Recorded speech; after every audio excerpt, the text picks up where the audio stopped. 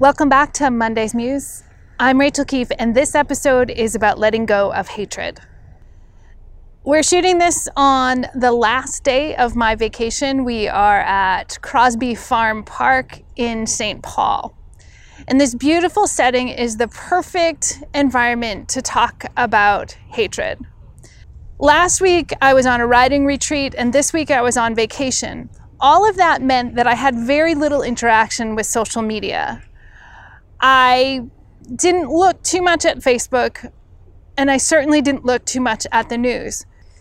In amongst the prom pictures, the pictures of children and grandchildren, puppies and kittens, there were really hateful things about transgender people, people of color, undocumented folks, and a whole lot more. The amount of hatred surprised me. It's like, who are we supposed to hate this week? Or if you're like me, who do I need to protect? Who do I need to pray for this week?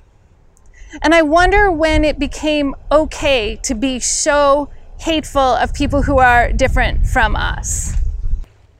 It would be easy for us to blame a certain presidential candidate, but the fact that he could rally so much hatred and stir up so much vitriol and animosity says it's been there all along. And it's up to people like you and me to stop it.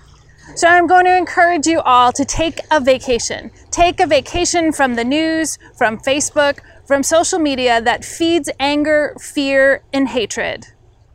Get in touch with the people, places, and things you love. Let joy wash over you. Then come back to your usual activities, bringing an air of peace, of gratitude, and of love.